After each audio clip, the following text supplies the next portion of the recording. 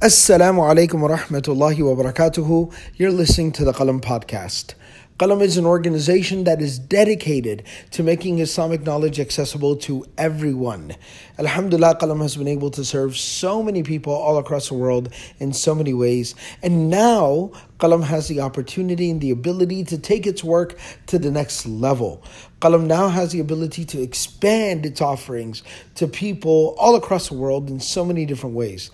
Qalam is acquiring a campus, a home, where we can continue to do the work that we do and in fact increase what we do. But we need your help, we need your support to make that dream a reality. Go to qalamcampus.com and donate generously. Every single person listening to this podcast, benefiting from Qalam, I need you to go there and donate and share that link far and wide, and let's all of us come together, invest into our sadaqah jariyah, and take this work to the next level. Jazakumullahu khairan. Wassalamu alaikum wa rahmatullahi wa barakatuhu. Now enjoy the podcast. Bismillahir Rahmanir Rahim. Alhamdulillah. Alhamdulillah wa kafa wa salamun ala ibadihi alladhina istafa. خصوصا على سيد الرسل وخاتم الأنبياء وعلى آله الأزكياء وأصحابه الأتقياء أما بعد. We continue with the book of Shaykh Abdul Fattah Abu Ghudda rahimahullah ta'ala, Ar-Rasul Al-Mu'allim, in which he examines the life of Rasulullah sallallahu alayhi wa sallam for lessons on seeking knowledge and conveying it, and how Nabi sallallahu alayhi wa sallam taught us to be influential and practicing teachers, carriers of this light that convey it from one generation to the next. Yes.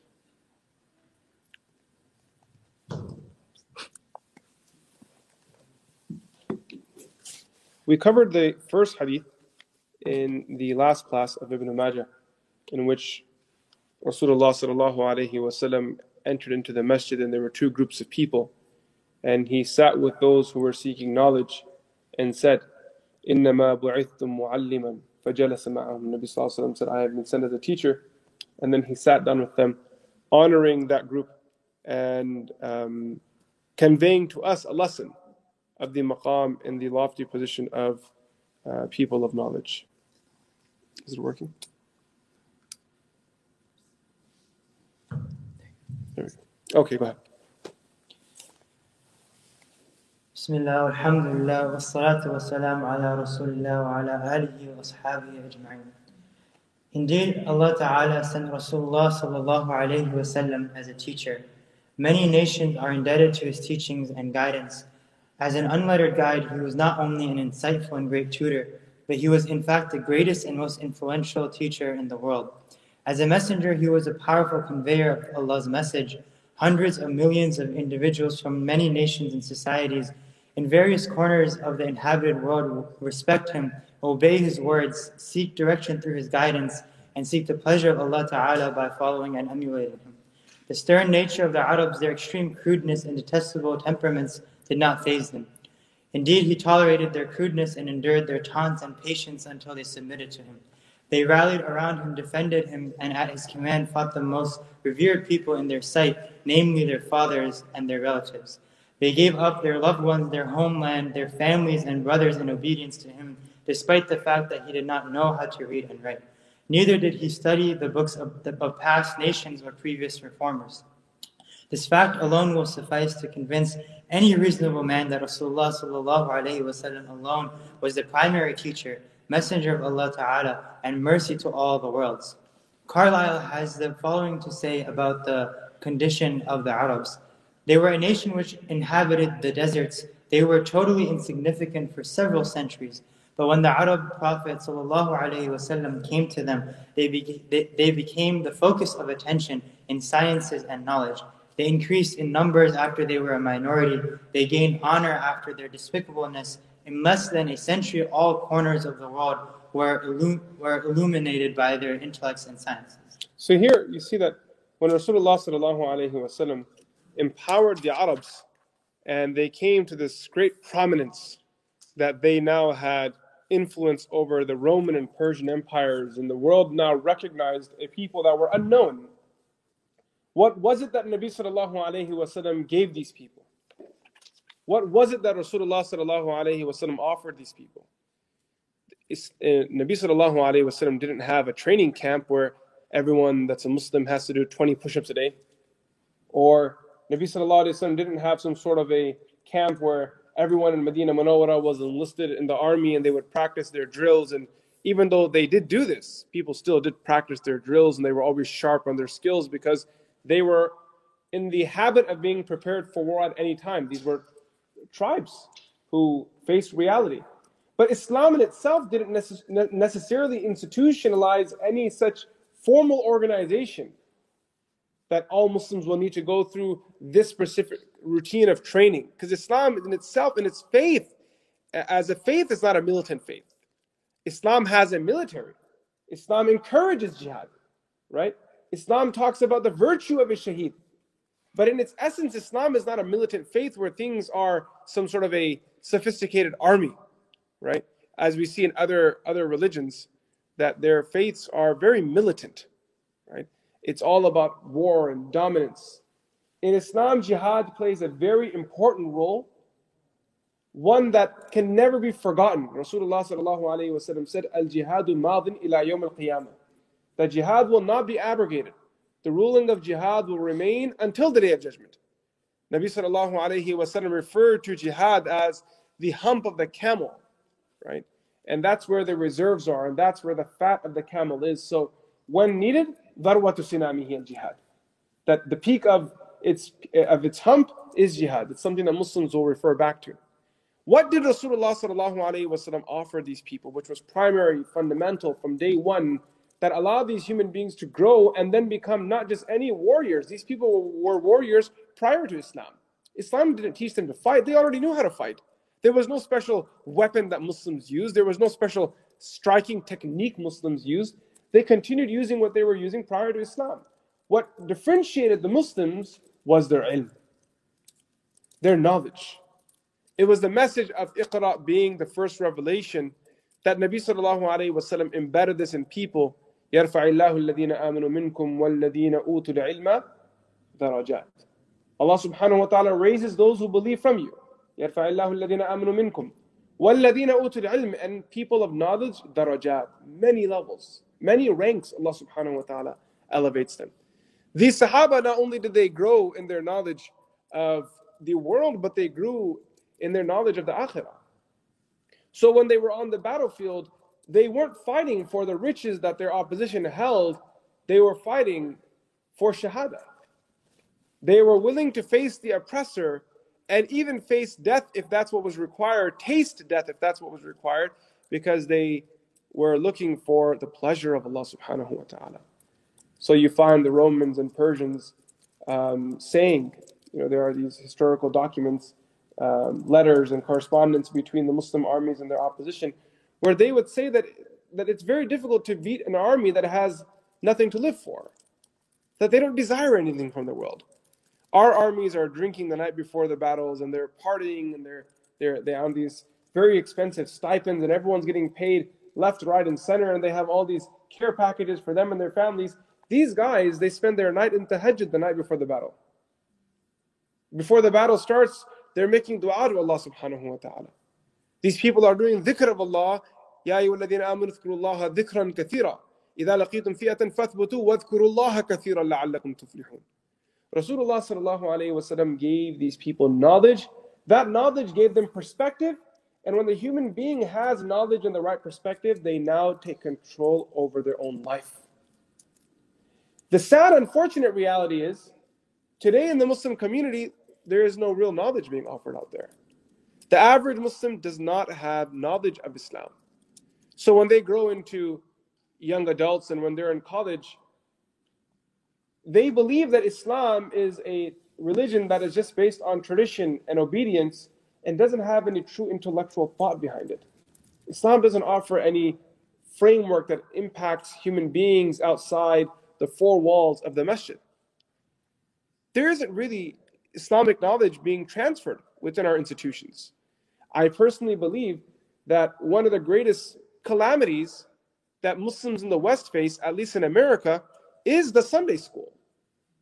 And I'm not throwing teachers under the bus. I appreciate them for working very hard and for putting their lives into it and being volunteers and giving their morning every week to come and teach our young men and women Islam. I am indebted to them, and so are we all. We make dua for them. I'm not talking about any one specific teacher. I'm talking about the model itself. Somehow we believed that we can preserve Islam by teaching someone Islam once a week for 3 hours. And if we think this is going to work somehow, tell me, why didn't it work for the Christian community, and how is it going to work for the Muslim community? It clearly didn't work for the Christian community. 1 hour a week, one time a week, 3 hours in a week about your religion is not going to teach you Islam. Whatever facts you jam into that person's mind, by lunch they've forgotten it. They're not doing their homework before they come to the class because it's the last thing that they have on their list. They have other classes that they have to do every day. Sunday school is not an important one. One young man, he approached me recently and he said to me, "What are my students?" And said, "I work with a masjid, and the masjid has requested that I put together an Arabic curriculum for Sunday school." I said, "What a joke, yeah. You're going to teach 11-year-old kids Arabic through a Sunday school curriculum? Are you going to?" So I said, what do you have in your mind? So he said, "I'm going to teach them grammar." And he had this very sophisticated idea that we're going to start with this and then go to Ism Fi'l Harf and then work our way through there and then do this. I said, "Baba, stop all of this. You're killing time. You want to teach Arabic at Sunday school level, teach them how to read while looking inside. Maybe get them familiar with some Quranic vocab. Maybe on top of that, do some tafsir of the Quran where you commentate on verses or passages just to get them spiritually connected to it." As for all this very super technical content, it's not realistic, right? That you offer it to someone once a week and then a week later, without opening their books or without referencing the class, that they're going to retain any of it. What should have happened, and what should happen now, is that masajid should slowly walk away from making that the main source of education for the youth in our community and push the community. It's not going to be easy.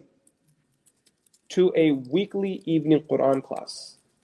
That every weekday, at least Monday through Thursday, 4 days a week, children come to the masajid and they study Quran for 1 hour.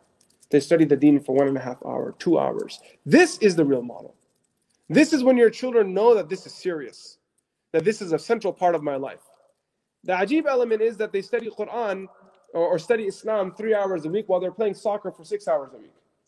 And they're doing Kuman for 9 hours a week. That doesn't make any sense. What kind of messaging are we giving to our young folks?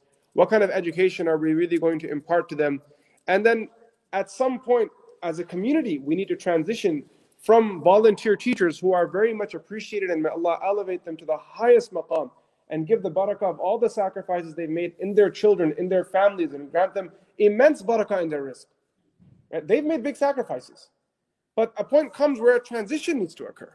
And that transition is that we now need people who are educated in Islam that are teaching Islam. This could be as simple as taking online classes. We live in a world where there are so many opportunities available.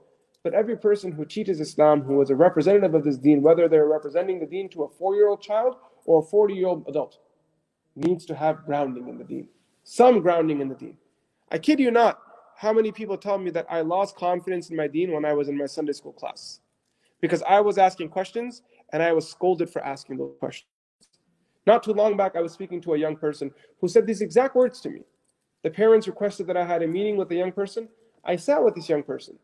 And the first thing the individual said to me was that, "Are you going to really answer my questions, or are you going to toy me around like my previous teachers?" I kid you not, these were the opening words. We hadn't even gotten anywhere.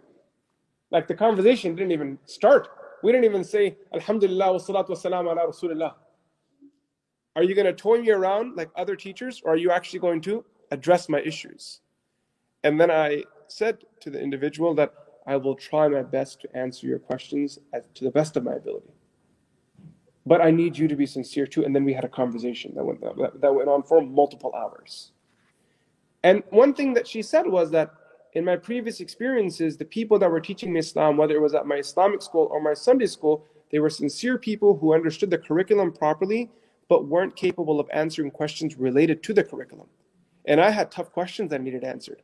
I didn't understand Islam's position on apostasy. And the answers that were being given to me were clearly regurgitation of articles from the first Google search that they had access to and I had access to. We both had access to the same content. So that means I have knowledge to Islam that's the same as you, so why am I coming to this classroom? This is a 14-year-old, by the way. This is a 14-year-old I'm talking to. I have the same access to Islam that you do, so why am I bothering with coming to the classroom? Our Islam is based on a very rich tradition of knowledge and education. The problem is that we have strayed away from that knowledge. So now when it comes for us to teach the deen or engage regarding the deen, we fall short of words. As a result of that, Muslims are now losing faith in their own faith. That we don't know if this is actually worth it. Is this all just hoo-ha stories? Is this all just folklore? Or is there something here? And may Allah subhanahu wa ta'ala reward the scholars of the past, the mashayikh who sacrificed their lives to convey this deen. When you sit down and you actually start reading, your mind opens and you begin to appreciate the deen. And the more it opens, the more you understand how valuable this deen actually is. In the ayah of the Quran, where Allah subhanahu wa ta'ala says, "Al-yawma akmaltu lakum dinakum," it really becomes clear when Allah subhanahu wa ta'ala says that we have completed revelation with this deen. Today, the deen is complete. This is a way of life for you. And all those years that I've lived previously without Islamic knowledge, without being mentored or taught properly, those were years that I could have used so much more effectively and productively had I known then what I know today. That's the beauty of ilm. That's the beauty of ilm, that it changes a person.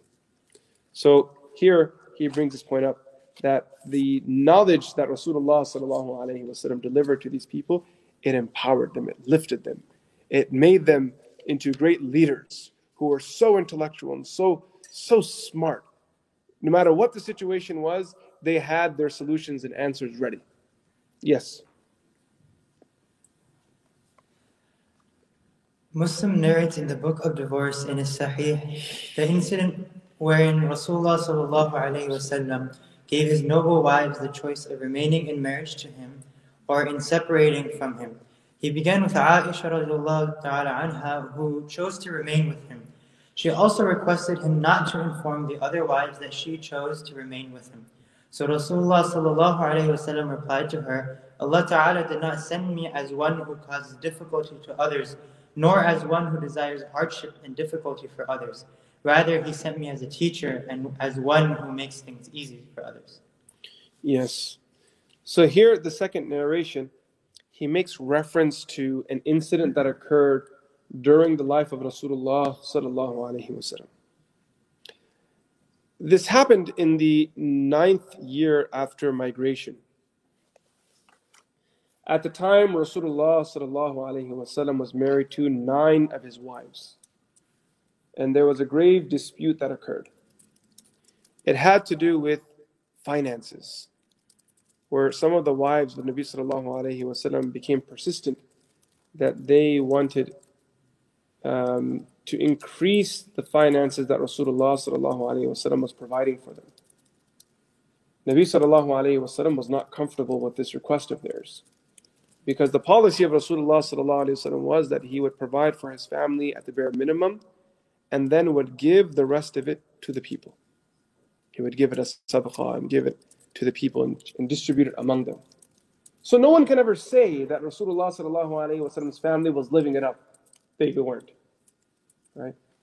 Today's world leaders are millionaires. They're all wealthy, super wealthy people, enjoying the luxuries of life. Rasulullah sallallahu alaihi wasallam was the one who was, as the Urdu poet says, Salam us par ke jisne badashahi mein faqiri ki. May salam be on the one, badashahi mein faqiri ki. That even though he was on the rank of the greatest kings of the world, but he still remained a pauper. He still remained a poor person. Right? Badashahi mein faqiri ki.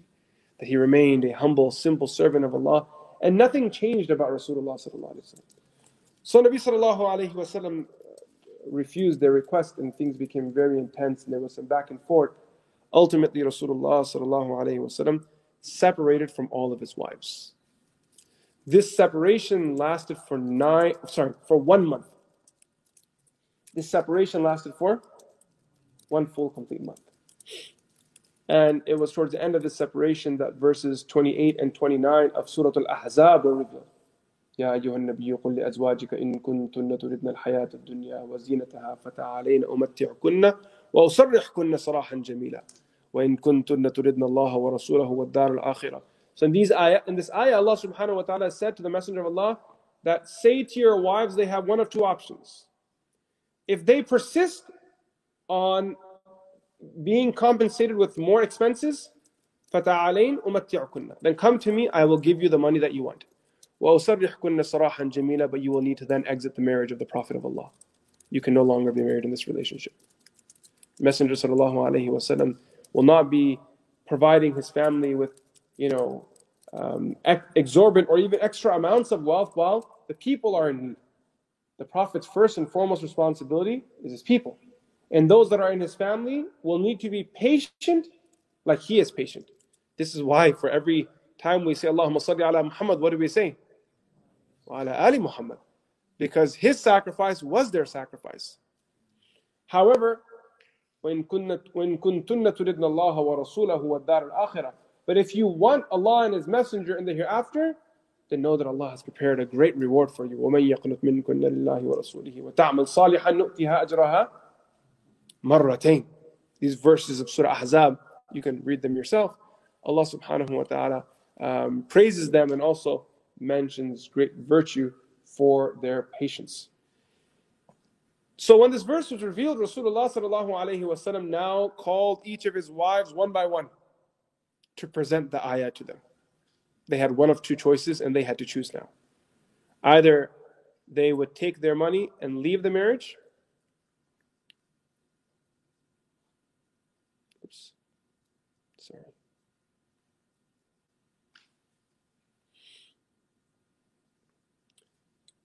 So they had two options. Either they could take the money they demanded and leave the marriage, or they can continue with what had existed in the past, the same financial agreement, and remain in the marriage and be rewarded by Allah subhanahu wa ta'ala. So now Imam Bukhari rahmatullahi alayhi narrates a hadith. He says, فَلَمَّا مَضَتْ 29 أي لَيْلَةً, that when 29 nights passed by, دخل علي النبي صلى الله عليه وسلم وبدأ بي. Nabi sallallahu alayhi wasallam entered into my home, and the first person that he gave the choice to, the first person that he offered this opportunity to whether remain in the marriage or exit, he said it was me. فقال, so the Prophet sallallahu alayhi wasallam said, يا عائشة إني ذاكر لك شيء فلا تعجلي حتى تستأمري أبويك, that I am going to present something to you. Do not hasten in answering me until you consult your father or your parents, Abawayk, until you consult your parents. He said, I'm going to offer you what the Quran says, but don't answer until you speak to your parents first. ثم قرأ هذه الآية, then Nabi sallallahu alaihi wasallam read ayat al-takhir, the ayah that I just recited before you. It's called ayat al-takhir, the ayah where they were given the choice. He read the ayah. فأجابت Aisha radiallahu anha. So Aisha radiallahu anha, she responded to the Messenger sallallahu alayhi wasallam, and she said, "Alima wallahi anna abawayya lam yakuna ya'murani bifiraqihi." That Nabi sallallahu alayhi wasallam said to me to seek consultation from my parents before responding, because he knew that if I asked my father Abu Bakr whether I should stay in the marriage or leave, my father would say 100% stay. And Nabi sallallahu alayhi wasallam really loved me, and he wanted me to stay, but he didn't want to tell me. He wanted me to stay anyway. So his way of telling me to stay was, don't respond until you ask your parents. Because Abu Bakr Siddiq radiallahu anhu was always in the corner of Rasulullah sallallahu alayhi wasallam. So she says, Alima wallahi anna abawayya lam yakuna ya'murani bifiraqihi. Right? This was the love of Rasulullah sallallahu alayhi wasallam. So then Aisha radiallahu anha. Sorry, I'm smiling. It's a beautiful conversation. So al-Mu'mineen Aisha radiallahu anha, she said, أَفِي هَذَا أَسْتَأْمِرُ أَبَوَيَّ? You're telling me to consult my parents on something so simple? Do I really need to go and consult them whether I'm going to choose to stay with you or not? Muhabba. How can someone ever think of choosing someone other than Rasulullah sallallahu alaihi wasallam? Oh, what happened to the ummah? Aisha radiallahu anha said, you want me to consult someone if I should choose you or not? And today the ummah were begging them, choose Rasulullah, and they're not listening. La ilaha illallah. How far the apple has fallen from the tree, huh? Allahumma waffiqna lima tuhibbu wa tarda. فقلت, so she then said, إني أريد الله ورسوله والدار الآخرة. I want Allah, His Messenger, and I want the hereafter. So then after she said this, Nabi sallallahu alaihi wasallam was very pleased with her answer. He was very happy. She said, O Messenger of Allah, my request is, Ya Rasulullah, لا تخبر أزواجك أني اخترتك. That don't tell the other wives that I chose you. Because she was thinking that if they think that she didn't choose him, maybe someone else would not choose him, and then she'd get more time with Rasulullah. Oh, I love this. I love reading this because it shows us like the internal family dynamics and the human nature of these people and the love they had for Rasulullah sallallahu alaihi wasallam.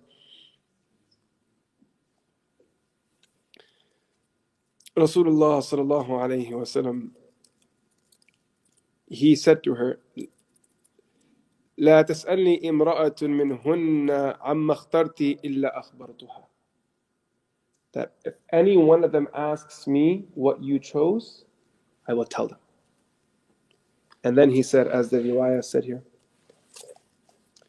he said, إن الله لم يبعثني معنتا ولا متعنتا ولكن بعثني معلما وميسرا. He then said this statement right here. Nabi sallallahu alayhi wasallam said that Allah subhanahu wa ta'ala did not send me to create difficulty for people. Rasulullah, Allah subhanahu wa ta'ala didn't send me to make people's life difficult. Mu'annit means to make someone else's life difficult. Muta'annit means to make someone slip, to make someone trip over, that make it difficult for them, kind of fool them in the moment, lead them the wrong way. Nabi sallallahu alayhi wa sallam said, that's not why Allah sent me. He has sent me as a teacher and as one that will make people's affairs easy. So this right here also shows us that how Rasulullah sallallahu alaihi wasallam,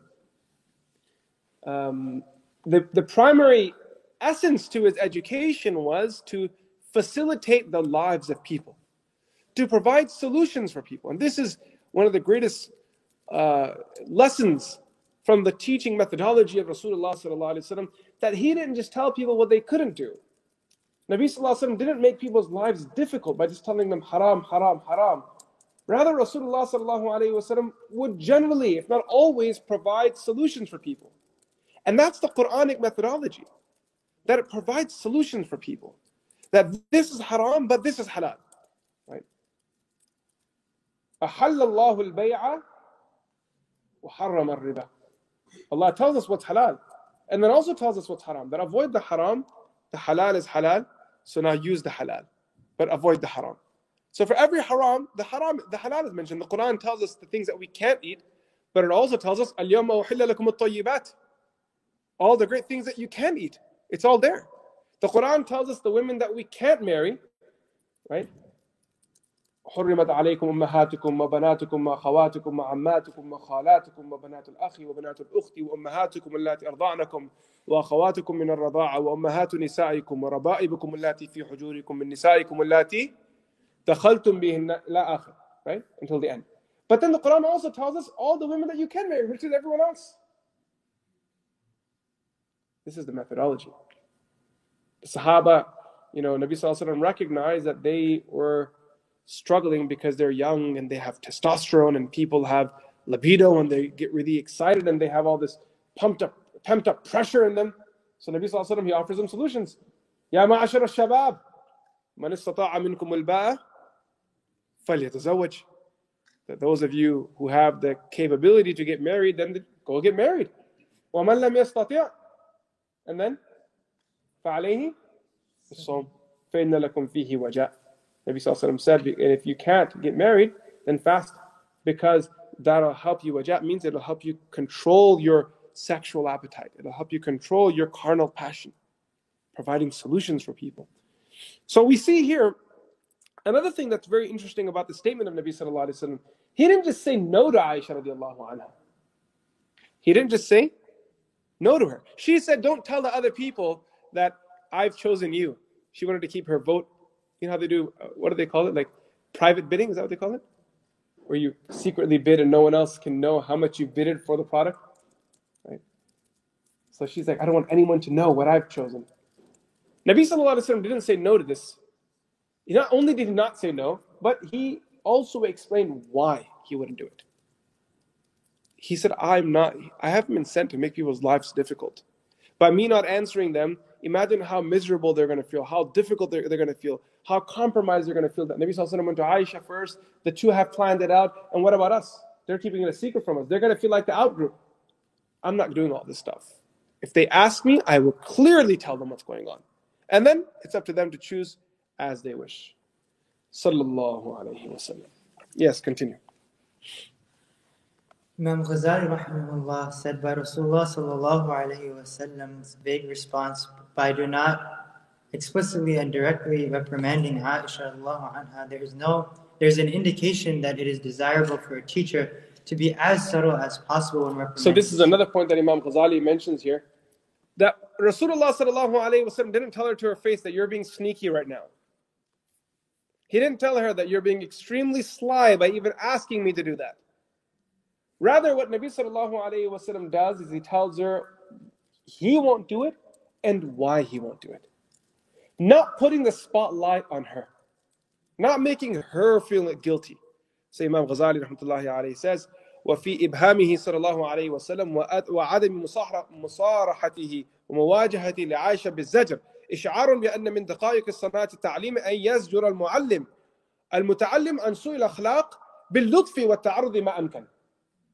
That when the teacher is reprimanding the student on something they've said or done, it is the teacher's responsibility to be as gentle and as soft and kind that they can do.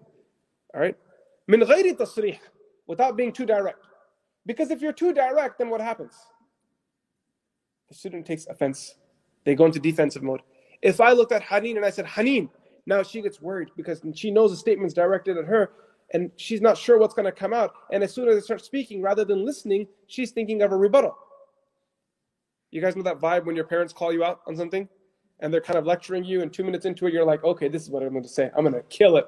I got it all lined up. 1, 2, 3 arguments ready. This is going to be awesome. It's going to be fireworks tonight. No. Min ghayri tasrih. Imam Ghazali says, without any clear mention. وَبِطَرِيقِ الرَّحْمَةِ مِنْ غَيْرِ تَوْبِيخ.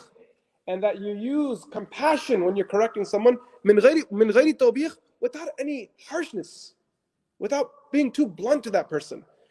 Then he says, فَإِنَّ التَّصْرِيحَ يَهْتِكُ حِجَابَ الْهَيْبَةِ. فَإِنَّ التَّصْرِيحَ يَهْتِكُ حِجَابَ الْهَيْبَةِ. Which basically means that when you call someone out directly, yahtiku, hataka yahtiku means to rip, to tear. Hijab al-hayba, that sort of respect and that existed, the awe that existed between the two people gets blown out when you call someone out by name. So now, she may respect me and I may respect her, but the moment I call her out by her name in a public gathering or even privately and I direct criticism directly towards her, she goes into survival mode. Which means there is a big possibility that this person is going to jump back at you. So Nabi Sallallahu Alaihi Wasallam avoids all of that. So he says, فَإِنَّ التَّصْرِيحَ يَهْتِكُ حِجَابَ الْهَيْبَةِ وَيُورِثُ الْجُرْأَةِ عَلَى الْهُجُومِ بِالْخِلَافِ. And it almost empowers that person to rebel.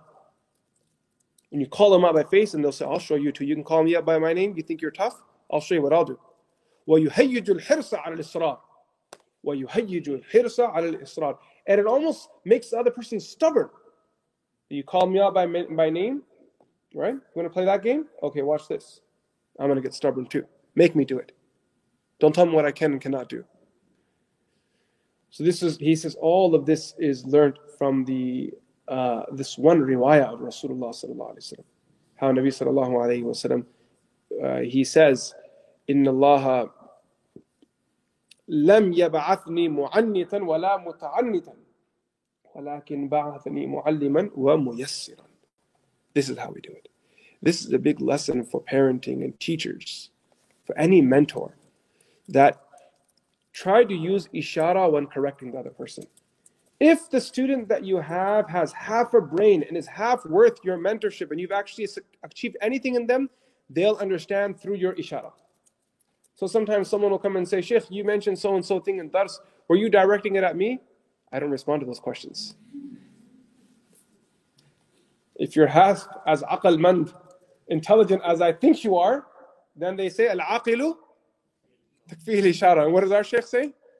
"Al-aqilu takfihi al-ishara."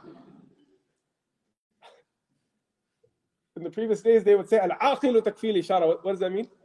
An intelligent person understands just through silent, soft gestures. You make a small gesture, like if you have an intelligent child and you look at the cup, you won't have to even ask for the water. They'll get up and go get it. That person looked at the cup, which means that this person desires water. Al-aqilu takfihi al-ishara. People who aren't too intelligent, you have to spell everything out for them. If you've ever been in a managerial position like this, at corporate, in your workplace, it gets a little difficult, right, to manage employees like that you have to tell them everything. What else do I need to do? Yeah, I need to take the cup and wash it. After I wash the cup, what do I need to do? Baba, you have to dry it. After I dry it, what do I need to do? You have to put it on the shelf right there. And then what? When the next customer comes and they order coffee, then you have to plug the machine in back. It's as if you're talking to a 3-year-old. But then you have to do this, and then you have to do that, and then you have to do this. Al-aqilu takfihi al-ishara. That intelligent person learns just through gestures. Our sheikh has a joke. He would say, "Al-aqilu takfihi al-ishara." What that means is, khane wale ke liye ishara kafi hai. People who like food, you just give them ishara, a little bit of a gesture that there's food, and they'll come running. You don't need any tasrih for them. You don't need any clarification. They know where to show up. Okay. This is the reflection that Imam Ghazali rahmatullahi alayhi shares. Okay, you can read that again. Go ahead.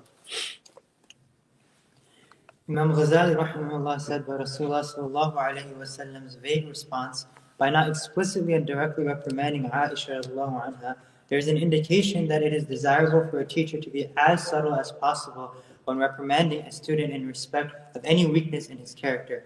He should display as much kindness as possible, if only because an explicit reprimand destroys the veil of awe and causes the student to become audacious in rebelling against the teacher.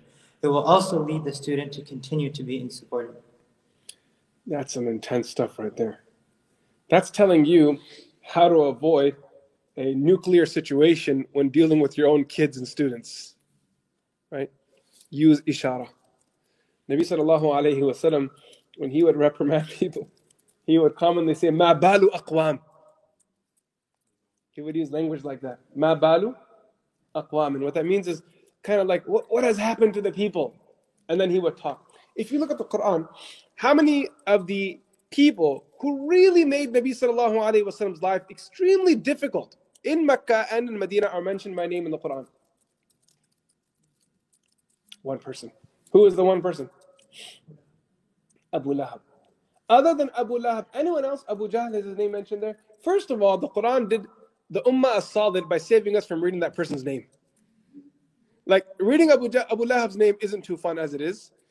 Reading Abu Jahl's name and Walid's name and all these people would have been, like, it's heavy of heart. Because you read these people who hurt Rasulullah sallallahu alaihi wasallam, and it makes your heart hurt. When we read Surah Lahab, you remember this man who crushed the dreams of Nabi sallallahu alaihi wasallam. That's what I see in the name Abu Lahab. The flame that burned down the house of hopes of Nabi sallallahu alaihi wasallam. Nabi sallallahu alaihi wasallam thought, I'm going to go to people and tell them and they're going to accept it. And Abu Lahab was that flame who burnt down that hope of Nabi sallallahu alaihi wasallam. But the Quran does so nonetheless. Why? I mean, there's so many fawaid of why Abu Lahab is mentioned in the Quran. Right? So many. First and foremost, So we know that the people who stood against Nabi sallallahu alaihi wasallam were not just these made up figures. These were real people. And Allah subhanahu wa ta'ala names one of them. The second thing is Allah subhanahu wa ta'ala very clearly tells us what will happen to these enemies. Right? And Abu Lahab was one of the first people to become the enemies of Nabi sallallahu alaihi wasallam. So he was mentioned by name in a lesson for everyone that comes after. That this will be this person's outcome. And it's not that Islam is a religion of the Quraysh or the religion of Banu Hashim or Banu Abdul Muttalib. It's the religion of the awliya of Allah and the muttaqun. That you could be an uncle of Nabi sallallahu alayhi wasallam and this deen will call you out and the punishment of Allah is waiting for you in the akhirah. This is not a family faith. This faith is for the friends of Allah. It's for people that are conscious. It's for those who are willing to sacrifice for the pleasure of Allah subhanahu wa ta'ala. So here Imam Ghazali rahmatullahi alayhi shares this beautiful reflection on teaching. May Allah subhanahu wa ta'ala grant us tawfiq. With that, we'll conclude here. We pray that Allah subhanahu wa ta'ala accepts and grants us wisdom, calmness, softness, and allows us to be those who teach in the method of the teaching style of Rasulullah sallallahu alayhi wa sallam. Wa sallallahu ta'ala ala sayyidina Muhammad. Assalamu alaikum wa rahmatullahi ta'ala wa barakatuh.